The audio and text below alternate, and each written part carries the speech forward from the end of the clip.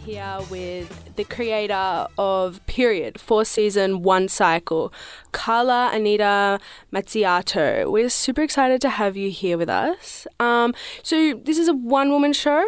Yes, it is. It does play sometimes with musicians, live musicians, but this time round it's just me. Just you? Mm-hmm. Lovely. So you're showcasing the experience of menstruation and all of its joys and trials, tribulations that come with it.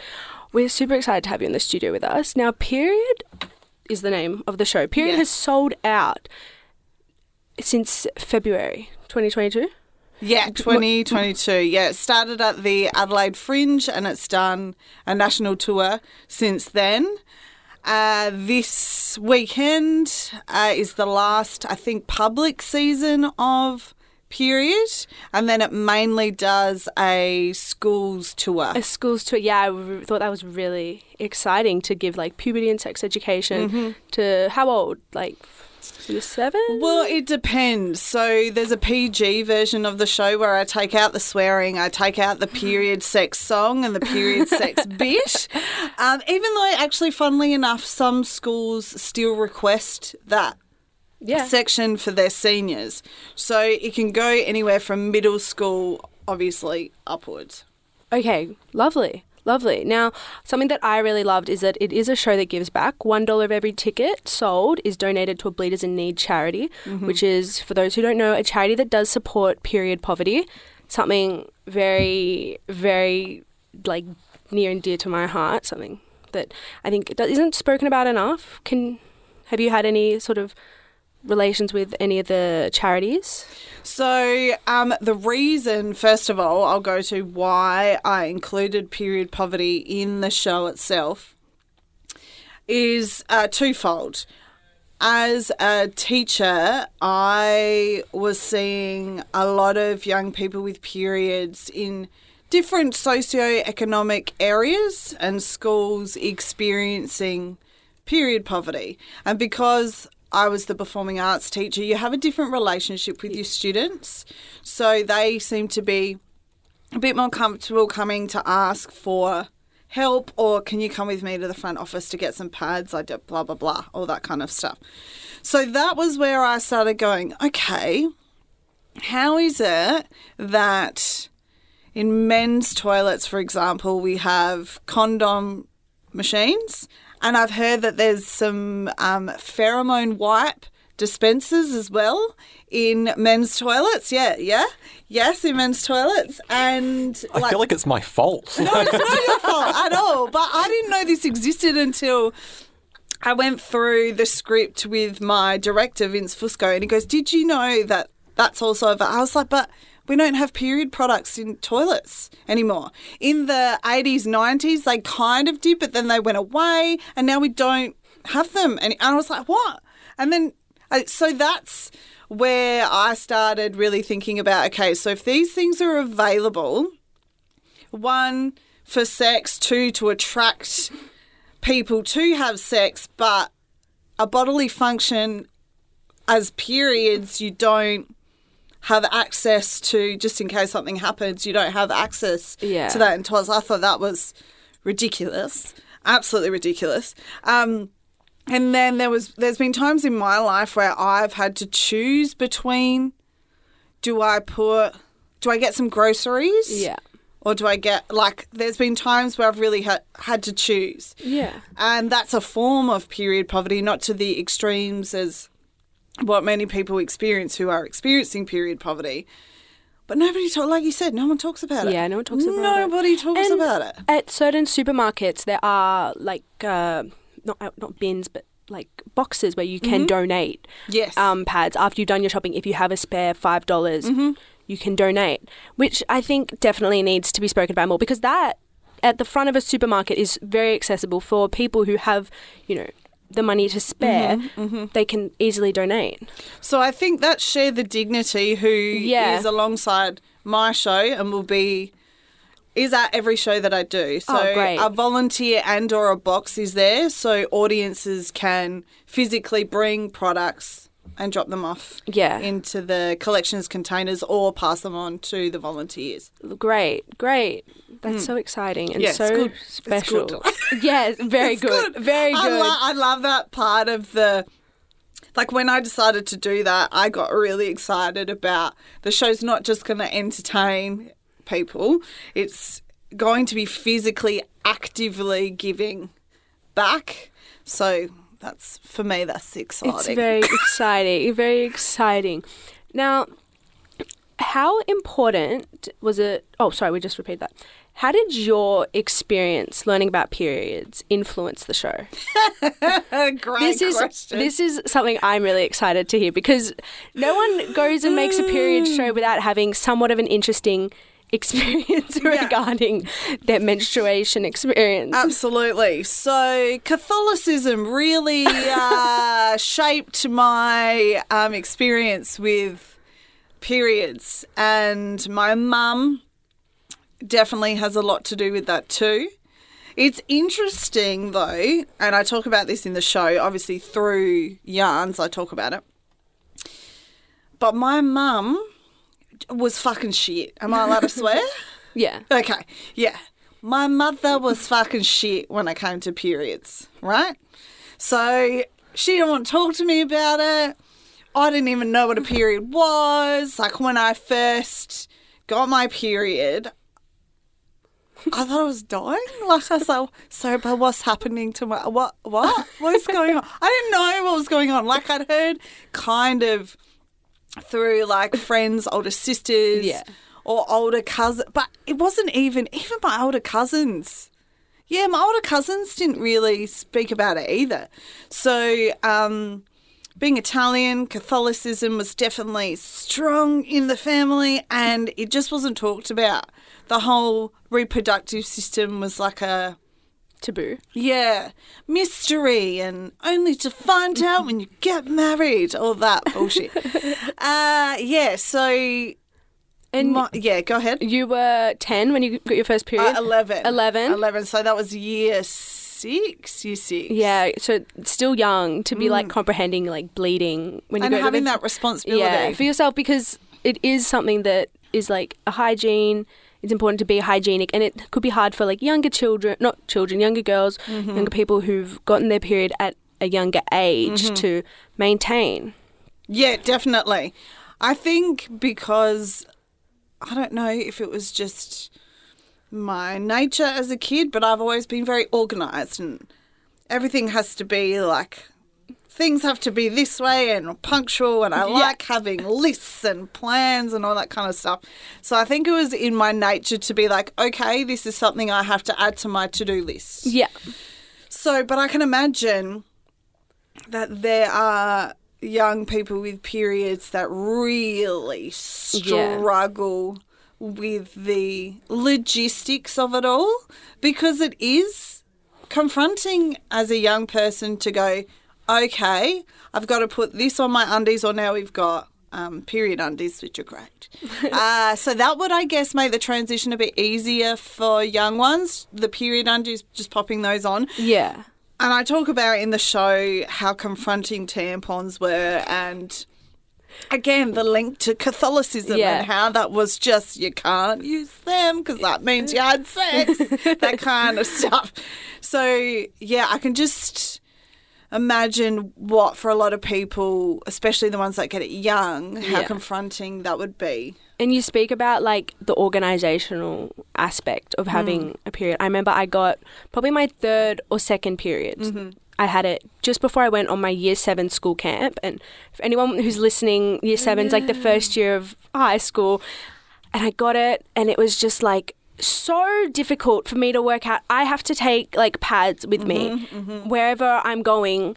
And then if I need a pad and I don't have it on me, I have to get up and go to my bag and then ask to go to the toilet. And it's like, that was just a bit nerve-wracking for my 12-year-old self with a bunch of other girls who I've never met. And the whole having to have a bag with you at all times, and or having to go to your bag to get a period product, and then all of us have done it, hidden it up our sleeves or in a pocket or whatever, hoping nobody would see it. I purposely now, if I don't have if like I'm caught unawares, I don't have period undies or whatever, I purposely, if I need to get it out of my bag to go to a toilet instead of taking my bag with me, I'll purposely make, like, I'm not going to hide it anywhere. I don't hide it anymore. Yeah. And people look at me weird still. I think what type of people, like not what type, but like who's the demographic? Everybody. Everybody. Yeah, there's always a couple of people that'll be looking at me like, is she holding a to pad? The bathroom with a pad? Like, what? What is happening? What's happening? Especially in the workplace. And actually, anywhere, really. Yeah. Yeah. Mm-hmm. Talking about, like, having a period at maybe a younger age, what was your favourite piece of misinformation that you heard regarding periods? Ooh. Like the funniest, like the craziest, because I personally heard a lot. What did you hear? I heard that exactly 3 months after you first get discharged, you'll get your period. The first time you get discharged, 3 months later, you'll get your period. What? I've never heard that. Yeah. I read it in like a puberty book that my parents bought me. Oh, wow. Yeah, I got a puberty book too. Yeah. And I read it and then I got discharged for the first time. And you were like, and I was like, I've got to prepare. I've got to prepare. I made my mum go out and buy me pads, like everything. There wasn't period undies at the time. Mm-hmm. And like it was only about 8 years ago, so we've come a fair way. Yeah. But I remember getting her pads, her getting me pads, tampons, everything. Mm-hmm. And it came like a year and a half later. Oh, blossom. So you were like, yeah, I've got my pack. I'm ready to go. Oh, okay. I'll just wait a year and a half. No worries. Yeah. And it's like there's no way to know when you got, like, it just happens. It just happens. And we were all, I remember all my friends and I were so excited to get our first period. And it was at the topic of lunchtime. Yeah. And we all came from fairly, I guess, like, open families that spoke about these things. So it was kind of like a big pit of misinformation of just like anything that was happening, anything that we heard, anything our mum's experience was being told, our grandma's experience was being told, God, everything. That's so helpful. Yeah, everything that was being told. And it was just like so much fun. It's fun to look back on. It was very anxiety provoking at the time. Yeah, of course. Yeah, anxiety is involved a lot, I think, in those early years because your body is still adjusting to that newfound responsibility and adjusting to, oh shit, at any moment I could get my period, because your period actually for the first 10 years when it starts is not supposed to be super regular because your body is getting used to the new cycle of hormones. Wow, okay. Just like when people are going through perimenopause for the last 10 years of their period life, it does the irregularity again. Very interesting. And I know for myself personally, if I'm super stressed, if I'm not eating properly, all that kind of stuff, my body will tell me by not giving me my period. Like, our period is a monthly report card, so it gives you an indication as to what's going on. And I think we're so lucky to be able to like have this sort of monthly report card, as you put it, because I remember growing up, people would say like having a period like such a burden, such an annoying experience, such a like just will ruin your life for a whole week. And now it's like it does kind of. It does kind of, yeah. But it is a good indicator of where you're at health-wise. And I think, you know, if you have a period, it's a great way to just sort of check see where in you're with at. Your body. Yeah. I think I wish I had that language younger. I wish I had that language younger, and I think that has a lot to do with education and how we're educated about periods, how our family structure is. Like, it sounds like your family was a lot more open than my family. I think having a open, non-judgmental, dialogue allows for healthy body development. Oh, for sure. For sure. I totally agree. My mum comes from an Italian background, and she said her experience with period seems a bit similar to yours. And then so she was the complete opposite with me. Great. My dad gave me the period talk. Yeah, see, my dad was great. Yeah. Yeah, my dad was excellent. My mum's shit. Dad was great. Yeah, talk to us about like how your dad explained it to you, because he was just very like very nurturing, very supportive. Dad would be like, Bella, do you want me to go get you some pads? Dad was great. I think because they don't know what it's like and they just, like dads, they don't know what it's like. So they can only assume that it's the worst experience that a person can ever go through. So that's why they have that extra nurturing. Well, if your dad's an empath and some dads, I don't think, but I know what you're saying. Yeah. I don't think all dads would come at that with the same loving angle as you've just described and what we've experienced. But yeah, Dad, it was interesting though. You would assume Mum would have it sorted and Dad would be like, oh, I don't want to talk about that. Yeah. But I had the opposite. Dad was very happy to talk about periods. No problem. Like there's even a story in the show where I talk about an interaction between my brother, myself and my dad, and how my dad had to explain to my brother why we weren't going to the local pool because I had my period, so we weren't going to do that day. Yeah. And Dad was super chill. He was like, oh, no big deal. And I was like sweating. I was so embarrassed because it was early years of having my period. But it's interesting how gender dynamics in families really play interesting roles within those kind of discussions. Yeah. How has that sort of dialogue, like the dialogue between parents, been perceived by the audience when you're performing at schools? Do you think they are understanding? I think because... Do they relate? Do you think that the kids relate to it? Or I think because in schools, no matter what the socioeconomic district is of that particular school, you're going to get an array of family setups. You're going to get the generic nuclear family. You're going to get broken families. You're going to get same-sex family. It's just a big free-for-all these days. So I get a mixture of kids saying to me things like, oh, my mum's like that, no, or oh my God, I'm so sorry, my mum's the opposite. Like you just get everything. Yeah. You get everything. Lovely. That's good because it just shows how like everyone, and it's good that everyone can speak openly about it. Absolutely. Now, what do you hope that people coming to watch your show, whether it's in a school setting or they've just come on their own free will, they've seen, wow, period show, never heard anything like this. What do you hope that they get out of by coming to and supporting your show?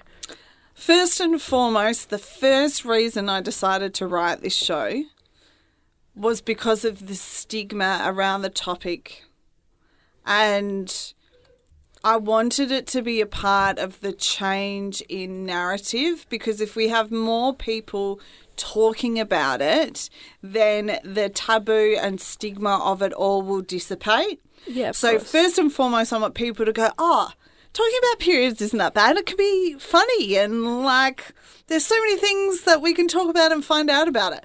I want people to also take away being curious about their own bodies, and non-bleeders being curious about how the cycle actually works, because it doesn't just benefit understanding our own bodies. You know, everybody's going to interact with a beautiful bloody bleeder on a daily basis. If you're a bleeder or not, everybody's going to. So having some sort of, like we were talking about before about being an empath, having some sort of understanding on how the people that you interact with are going through or what their bodies are going through, it makes life a lot kinder, I think. More patient. Yeah. So, you know, the tabooness, having empathy and understanding. What else do I want people to... I just want people also to have a good time. Yeah. So I think there's so much like rhetoric and message and moral to it, the show, but at the end of the day, just have people have a good time, have a laugh. Yeah, have a laugh. And obviously there are still, like we were talking about before, period poverty still isn't spoken about, sorry. So I also want people to, you know, take away some new knowledge, new information, and do some of their own research as well to find out more about what is period poverty as well, because there's so many people. It's over 800 million people are experiencing period poverty. Worldwide? Yes. Wow. So, and that numbers would be growing, obviously. Yeah. So, they're probably the three main things. Taking away new knowledge, enjoying the show, and the stigma, taking away the stigma of Okay, periods. great. Yeah, now, look, I want to know a little bit more about kind of the development of your show. Because, you're performing it for us, and we can't wait to see it tonight, but also at schools. Yes. Did schools come first, or did the general public General public came first. And so how did you end up bringing it to schools? How did that come about? From people seeing the show in public. So there were either teachers or principals or deputy principals and or people that work in the sexual education world that would come and see the show and go, can we talk to you about bringing it to this school, or can we talk to you about doing a rural schools tour, or whatever it was. So it came from the public first and people who saw it, and then it went into schools. Okay, yeah. So, and I guess with schools, we were talking kind of off air about it. It's part of a drama kind of curriculum, but also sex ed. Now, you've established quite clearly that your mum was shit. Yes. But what was sex ed like for you in school? So it's interesting because I went to a public primary school and Catholic high school, so sex education definitely did vary. It was interesting because it was more open in public primary school than it was in Catholic high school. In Catholic high school, it was about concentrating on abstaining from sex. I don't even remember a period talk in high school. I don't remember a single period talk in high school. The only close to period conversation within the education system in the 80s and 90s, yep, showing my age, but yes, was the putting a tampon in a glass of water and showing everybody how big it expands.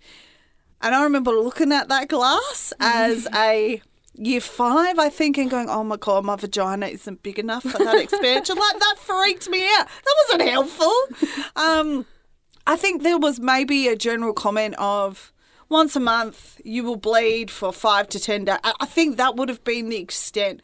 I cannot remember, but I do remember very much the strong focus of abstaining from sex in Catholic sex ed. But look, not much has changed in a lot of school settings from what I'm seeing. There's still a big lack of period conversation. Like, really a big lack. And there's still nobody, from my knowledge, because I was also a teacher, there's still nobody showing kids how to use period products. Yeah, I guess there hasn't been a lot of change within schools, but we're seeing very recently outside of schools around, sexual education, a lot of tension, and not the kind of tension we like here on the Naughty Road Show. We've had Yumi Stein's book, Welcome to Sex, withdrawn from a lot of retailers. You've been following that. I guess, what's your reaction to that tension that we're seeing? Well, it's interesting because it doesn't surprise me, which is really disappointing. Regularly, I will get people jumping on my social media and having a go at me about my show. I will have people in my circles be vocally very clear that what I'm doing is too confronting, really offensive, and nobody wants to hear about it. And because of what I've experienced and the backlash I experience. But then I also experienced the big, dramatic, beautiful opposites where I get invited to be part of period poverty, art exhibitions or whatever that I wouldn't have thought would have come about. But unfortunately with that sex ed book, which I really want to get, mind you, I'm not surprised, but it's just boring. Like, really, we're still there. Like, it's just exhausting. And what's very interesting is, you talk about online harassment, and I think immediately in the room, we have an idea. If you were to picture in your head, online troll going after a period show, we can kind of think about who that looks like. But you were telling me that we've managed to break the glass ceiling of online harassment. It's a lot of women. Yeah, so it's interesting. I have experienced online and at my shows as well. Obviously, the ones that would first come to mind would be cis men having a real issue with it, right?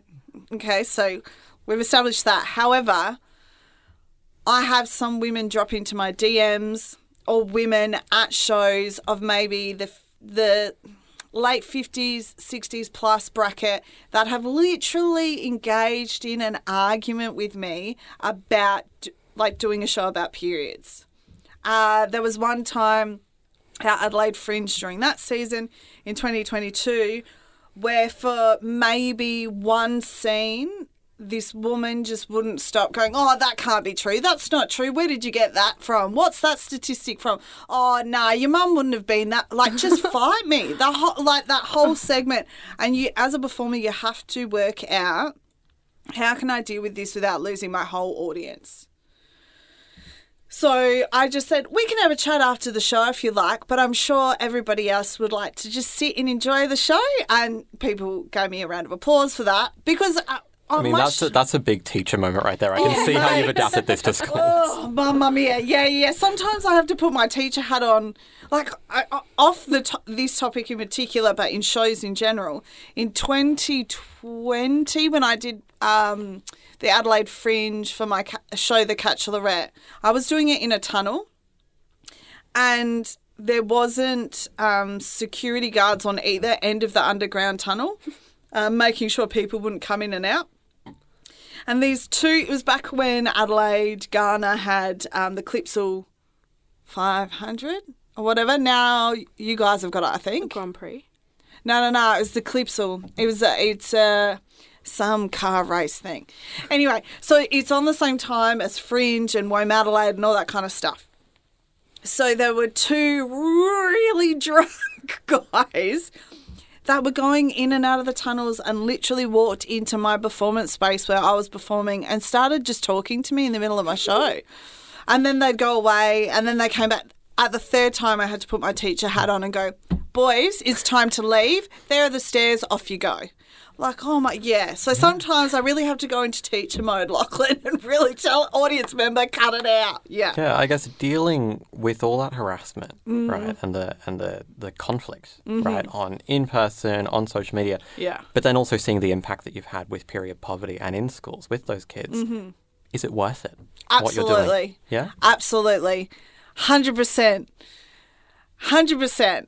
And I've realised that in particular when women are coming at me about it, and when I had an experience where I did a comedy lineup touring interstate and the MC would literally introduce me as this next set is disgusting, it's dirty, it's gross. And it was a female lineup and it was a female MC.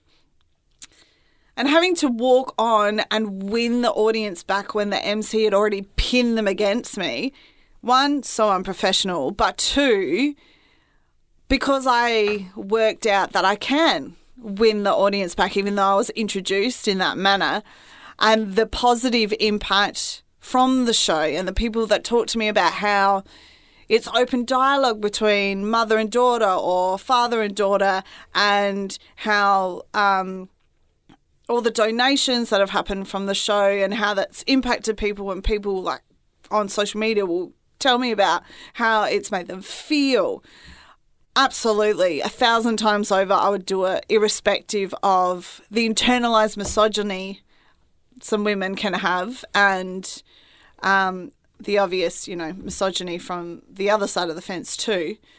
But I do not regret doing this show for 1 millisecond. Sometimes I do find myself going, oh, shit, why am I putting myself in a position to be attacked? But then I remind myself of all the positive things. And if art isn't challenging somebody, then you're not doing your job. Okay, so rising to the challenge, what would you like to see change about the discourse? How we talk about periods and, I guess how we're educating the next generation?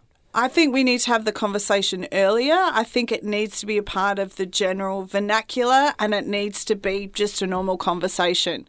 I'm hearing that Eastern societies do it really well and they support people with periods during that time of the month. It's what I'm understanding now through my research and the people that I talk to and all that, Western society has the big problem with it. And I would love to see period products accessible in toilets and free, because we don't choose our periods, right? It's not choice. So there's so many things that I'd like to see change, but from the get-go, it would be great for periods to be a conversation as part of just what our body does. When you're little kids, you get told what different body parts are, right? It should be part of that. And, you know, age appropriate, because kids don't understand certain things, but as age appropriate as you can be. But it's all just part of your body. It's part of your body. So conversation is where it needs to start first, I think. Now, last question to wrap it up. You're here because of your show performing tonight. Yes. We're going to see it. Pew, pew. But for the people maybe who haven't got a ticket yet, I Yes. don't know what they're doing. Look, maybe it's COVID. I know that lack of taste is a symptom. Yes. What's your elevator pitch? My elevator To the pitch. people. Sure. Period, 4 seasons, 1 cycle is a cabaret comedy from first periods to present day and all the seasons in between. Expect a live blow-up doll, expect some period blood and period products and a lot of laughter and nostalgia too.